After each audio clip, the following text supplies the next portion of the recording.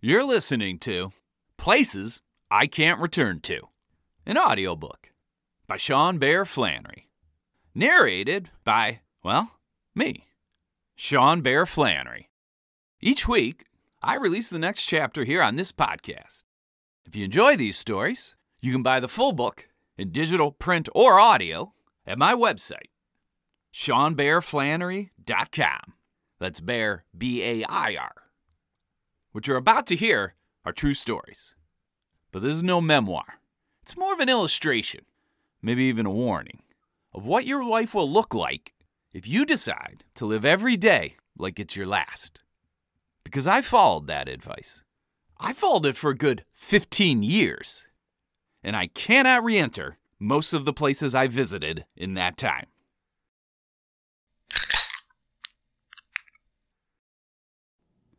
'77 North, Cleveland, Ohio. One of the forgotten features of old cars is how quiet they are. Not the engine, perhaps, but the interior. The dashboard of the modern car blares, flashes, and otherwise emits constant visual and audio warnings and updates. Your every movement is monitored and evaluated by the car. And the car is constantly of the opinion that you are a sloppy and dangerous driver. An old car is the opposite. No complaints. You can drive an old car off a bridge, and you won't hear a single alert or alarm.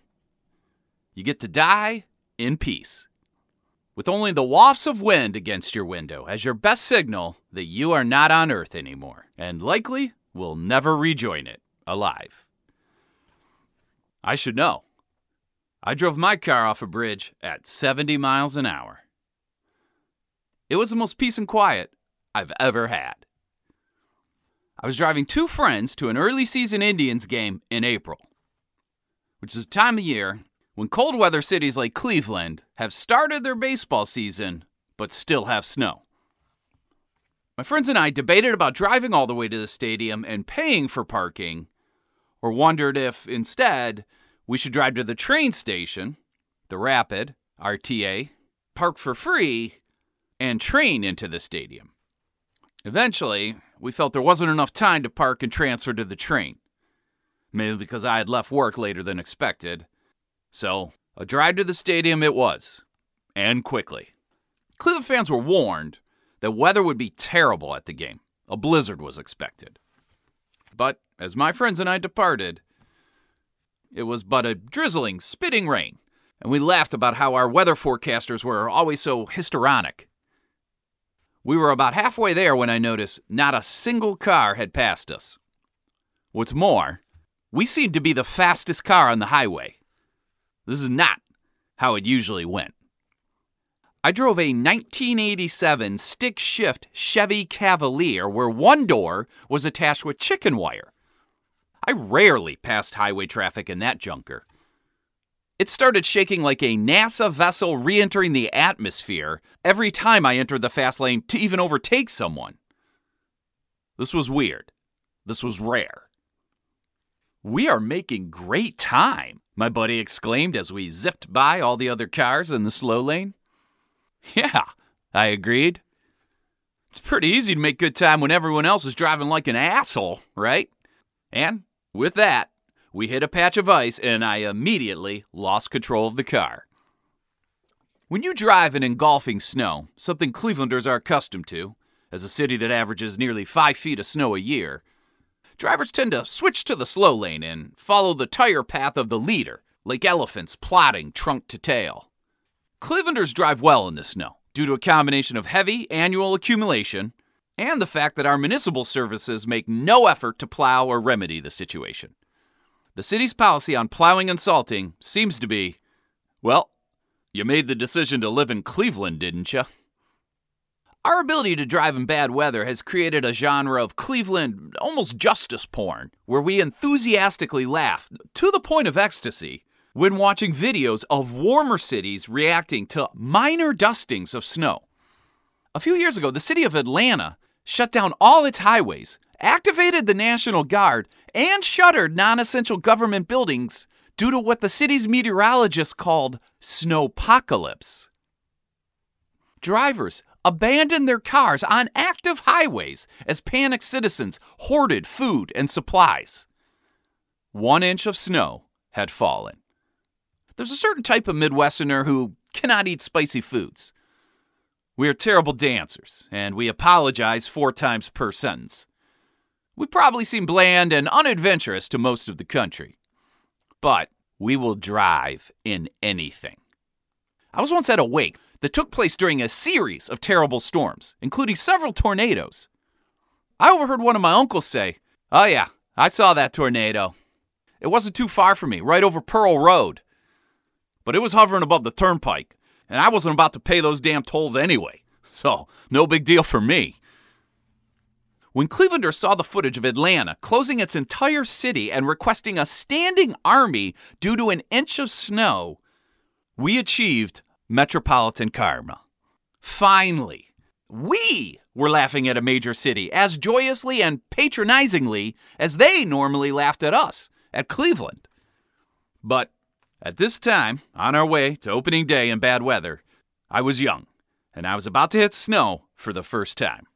I was only 17, a functional Atlantean, driving headlong and happy into a blizzard. When I hit the right amount of ice and lost control of the car. As the car skidded off the patch of ice, it initially snaked back and forth, mostly within our lane. But it had soon built up enough momentum that it suddenly banked hard right. We darted out of our lane between 2 barely moving cars to the right of us, and, with no deceleration, flew off a bridge. We went from happily passing all traffic on the road, rhapsodic in the great time we were making, to flying in the air. I recall thinking, as we floated away, I didn't even know there was a bridge here. Also, what a view! Cleveland's first nickname was the Forest City, which was taken from Alex de Tocqueville's 1830 work, Democracy in America. The phrase referred to how leafy and verdant the town was, while still being a bustling, emerging port. About 100 years later, this vine-covered marsh was the 5th biggest city in America, and busy erecting huge skyscrapers. As we dropped to our desks, I noticed the tree-covered hills leading into downtown with its glistening towers. I said, in what I thought might be my last words, "This city is prettier than people realize." There was a second or two of nice silence. The slide off the highway happened so fast, my passengers were muted by total confusion. Plus, back then, there was no in-car GPS to complain about the sudden route change. No irksome recalculating.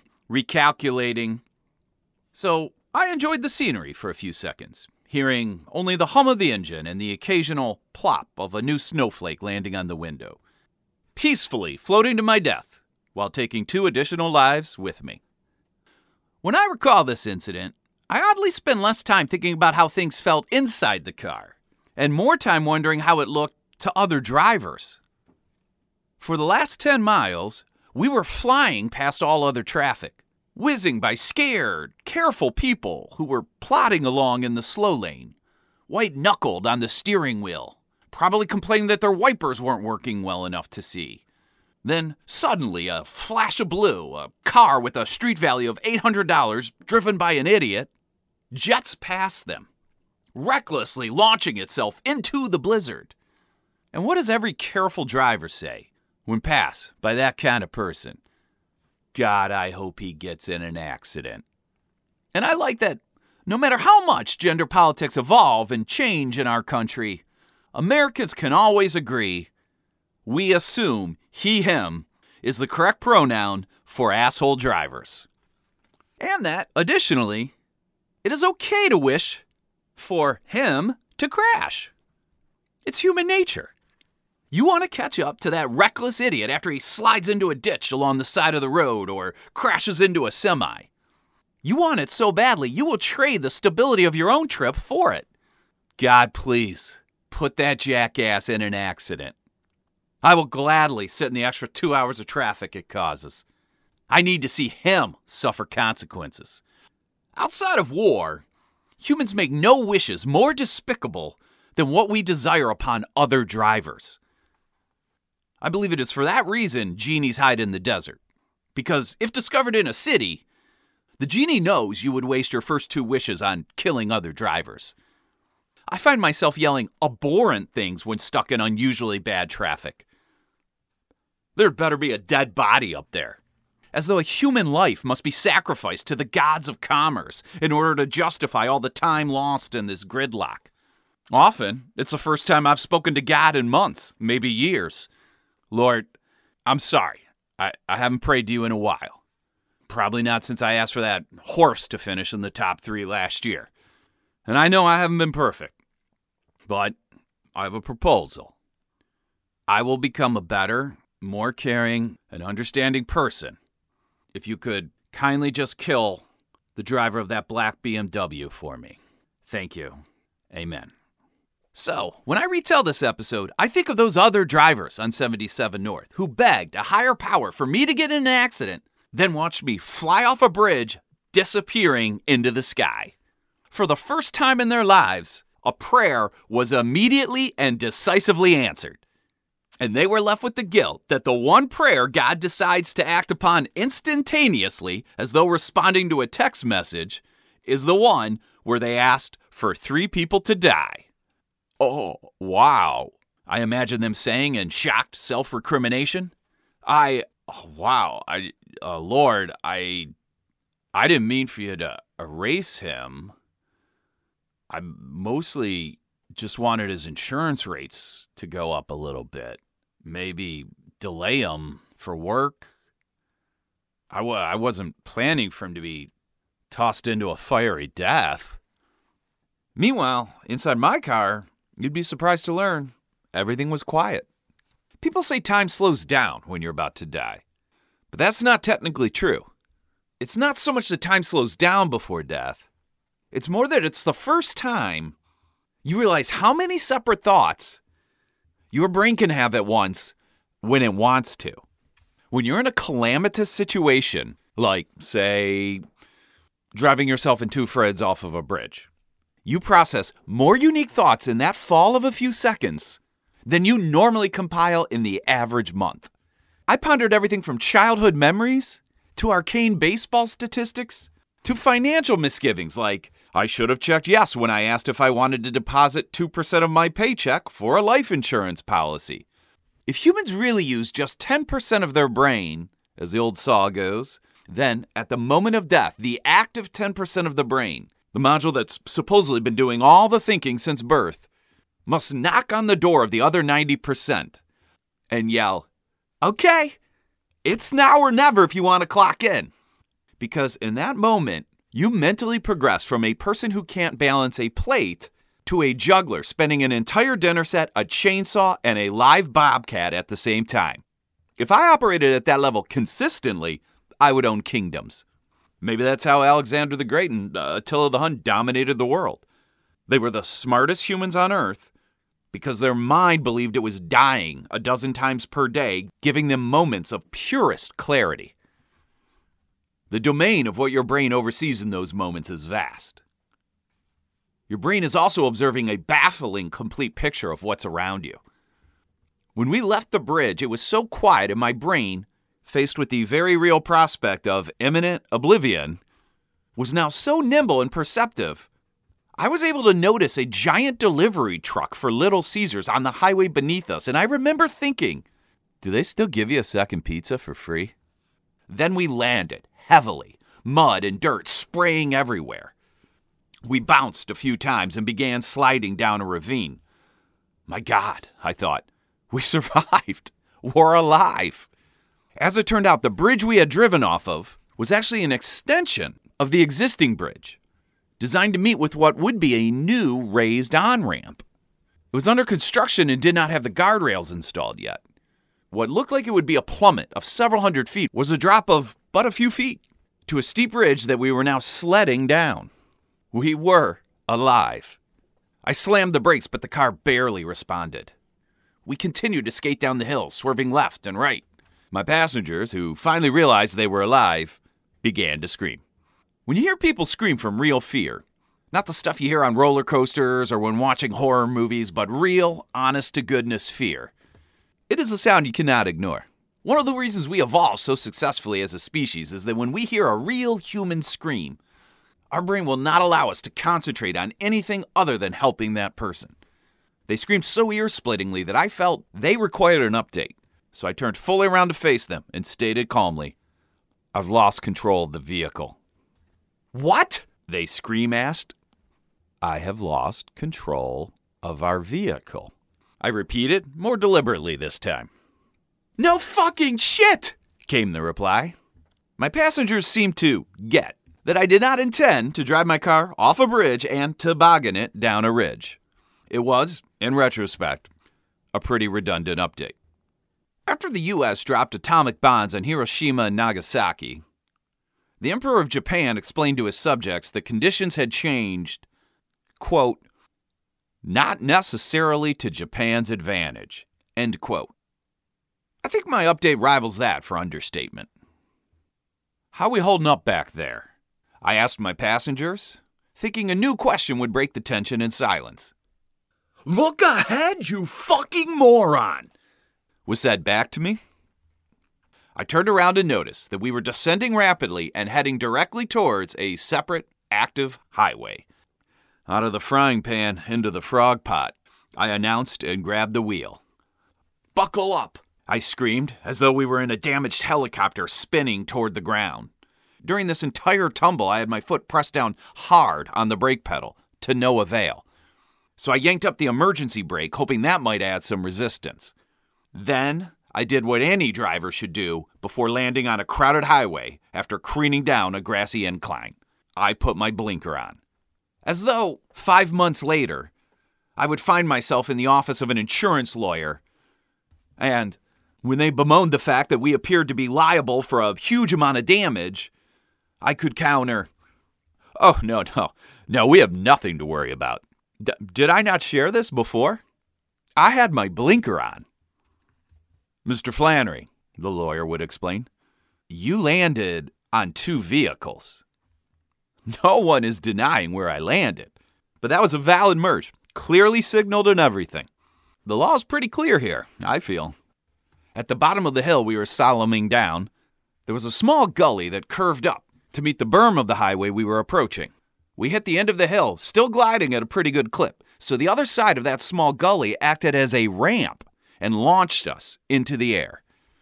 It was in that instant, soaring, about to land on another interstate highway, that I was certain we would die. And it's nothing like how they describe in the movies. In the movies, they say your whole life flashes before your eyes. And because of that, you have important, final epiphanies. You realize you haven't traveled enough, or been honest enough with people. Maybe there was an unrequited love who you never shared your feelings with. Or there was a family member you abandoned due to a small, silly grudge. And because of these flashbacks and the emotional insights from them, people die with powerful last words in the movies. Like, "I never stopped loving you," or "I've never been to Paris." But that is not what happens in real life. All you really think about when you're going to die suddenly and unexpectedly is what clothes you are wearing.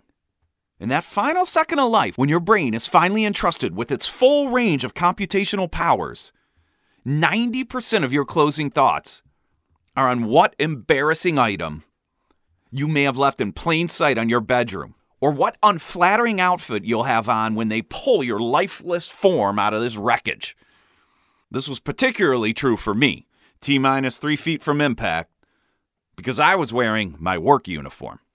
Where did I work back then? Yep, Lady Foot Locker. That's right. I was about to die dressed as a referee. Furthermore, I remembered I was wearing women's size 12 shoes because my employee discount made it significantly cheaper for me to purchase women's tennis shoes. And I wondered, if this accident is bad enough, are the cops going to release some bulletin stating, "If you hear of a sporting event that's waiting on a very tardy, very tall female referee, well, the Cleveland Police Department is sorry to announce She killed herself by driving off a highway. This thinking is an amazing insight into the human mind's real power. Its ability to give you 50,000 ways to doubt yourself. Perhaps that's how we dominated the planet. The Cro-Magnons and Neanderthals probably had the happiest, most self-encouraging brains in the world. Hey, that's a great near spear you built. Or, even if you can't start fire, everyone values you. Whereas even the first humans had our brain, where they said to themselves, "What are you doing, idiot? If you don't build a functional fish net in front of all these people, your life is over. People will think you're stupid, because you are stupid," our brain probably said to us. And as you're about to die, your brain's odd, neurotic focus on what you're wearing or what you forgot to do at home completes its final purpose. It makes death awkward by choosing last words that baffle everyone. I was no different. Just before we landed, I raised the whistle from my referee's costume and told my passengers, "This whistle doesn't even work." Yep, that's what I selected as my final words. That my close friends, people I've loved since childhood, should know the whistle around my neck is fake. That is the info they should take to their graves. Not that I've always had fun with them, or that I regret killing them, but that, should it ever matter, they cannot count on using my whistle to call a basketball foul. We hit the other highway. The other cars all scattered, like mice after a cat jumps out of a bush. It's the closest I've seen in real life to what a racing video game looks like when a new player suddenly enters mid-match. We bounced a few times and, now on pavement, I was able to slow down the car and regain control. We merged easily into traffic. For the next few seconds, I sat in what felt like the longest silence of my life, as everyone in the car absorbed the fact that they had survived. As we sat, dumbfounded, the other cars on the highway started to pass us, and each driver stared unblinkingly into our car as they did so. There seemed to be a lot of judgment in those stares. I waved to them, the standard showing of gratitude when another driver provides room for you to merge on the highway, even, and especially, if that merge was airborne. I should probably describe my car at this point. It was a 1987 Chevy Cavalier, with several large dents and holes, but, most prominently, a giant image of Chief Wahoo, the Indians' mascot at the time, was hand-painted over the hood, and Go Tribe was written messily along the car's two doors. I painted that car with friends after we watched the Indians win a game in the bottom of the ninth with a 3-run homer, and we were convinced they would win the World Series that year. Therefore, we reasoned, our group needed an appropriately decorated car for reaching games. We were wrong then, by the way, and have been wrong since. Cleveland has not won a World Series since 1948. So these other people on the highway were watching not just a car slide down towards them, but one that looked like a Cleveland General Lee with a referee behind the wheel. Jesus in heaven, what is that car doing? Is that Chief Wahoo? Holy, they're going to land on us. Is that a fucking ref? Some of them might still think about that accident, particularly those drivers who were on the bridge above and never saw the resolution. One of the numbers I'm most curious about is how many people are out there walking this earth who think they have witnessed my death. People who have either had or will have conversations with their children years after the relevant incidents that go, "Mom, have you ever seen a car crash?" "Oh yeah, I saw a bad one. I saw the world's biggest Cleveland Indians fan drive a car off a bridge to his death." I'd like to believe that, at least for this incident, the number of people who thought they watched my death fell a bit each month. My car was, surprisingly, not damaged in the fall off the bridge. So I continued to drive it around Cleveland for 2 more years. And it being a memorable vehicle, I hope there were a few times someone from that accident passed me, exclaiming inside their own vehicle, "Holy shit! I thought that guy was dead." What? What are you talking about? That dude up ahead. It's a long story, but Just give that guy with the Chief Wahoo a lot of space. Trust me. I don't know if you've ever nearly killed half a dozen people, but there's an awkwardness after everyone survives. A kind of almost mousy silence where none of the survivors know who should break the tension and speak first. It was I who broke the tension. Well, it's not how I would have drawn it on a map, but this is going to be a quicker route. I think when I said that, I could hear a click in my head, which was the other 90% of my brain going back to bed, slamming the door shut and saying, "He's your problem again." My passengers were now yelling, rather vocally, at me.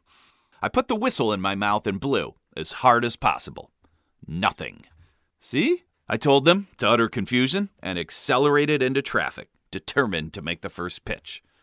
We arrived before first pitch, but we learned that was because the first pitch was in Detroit. I had read the schedule wrong, and the Indians were out of town.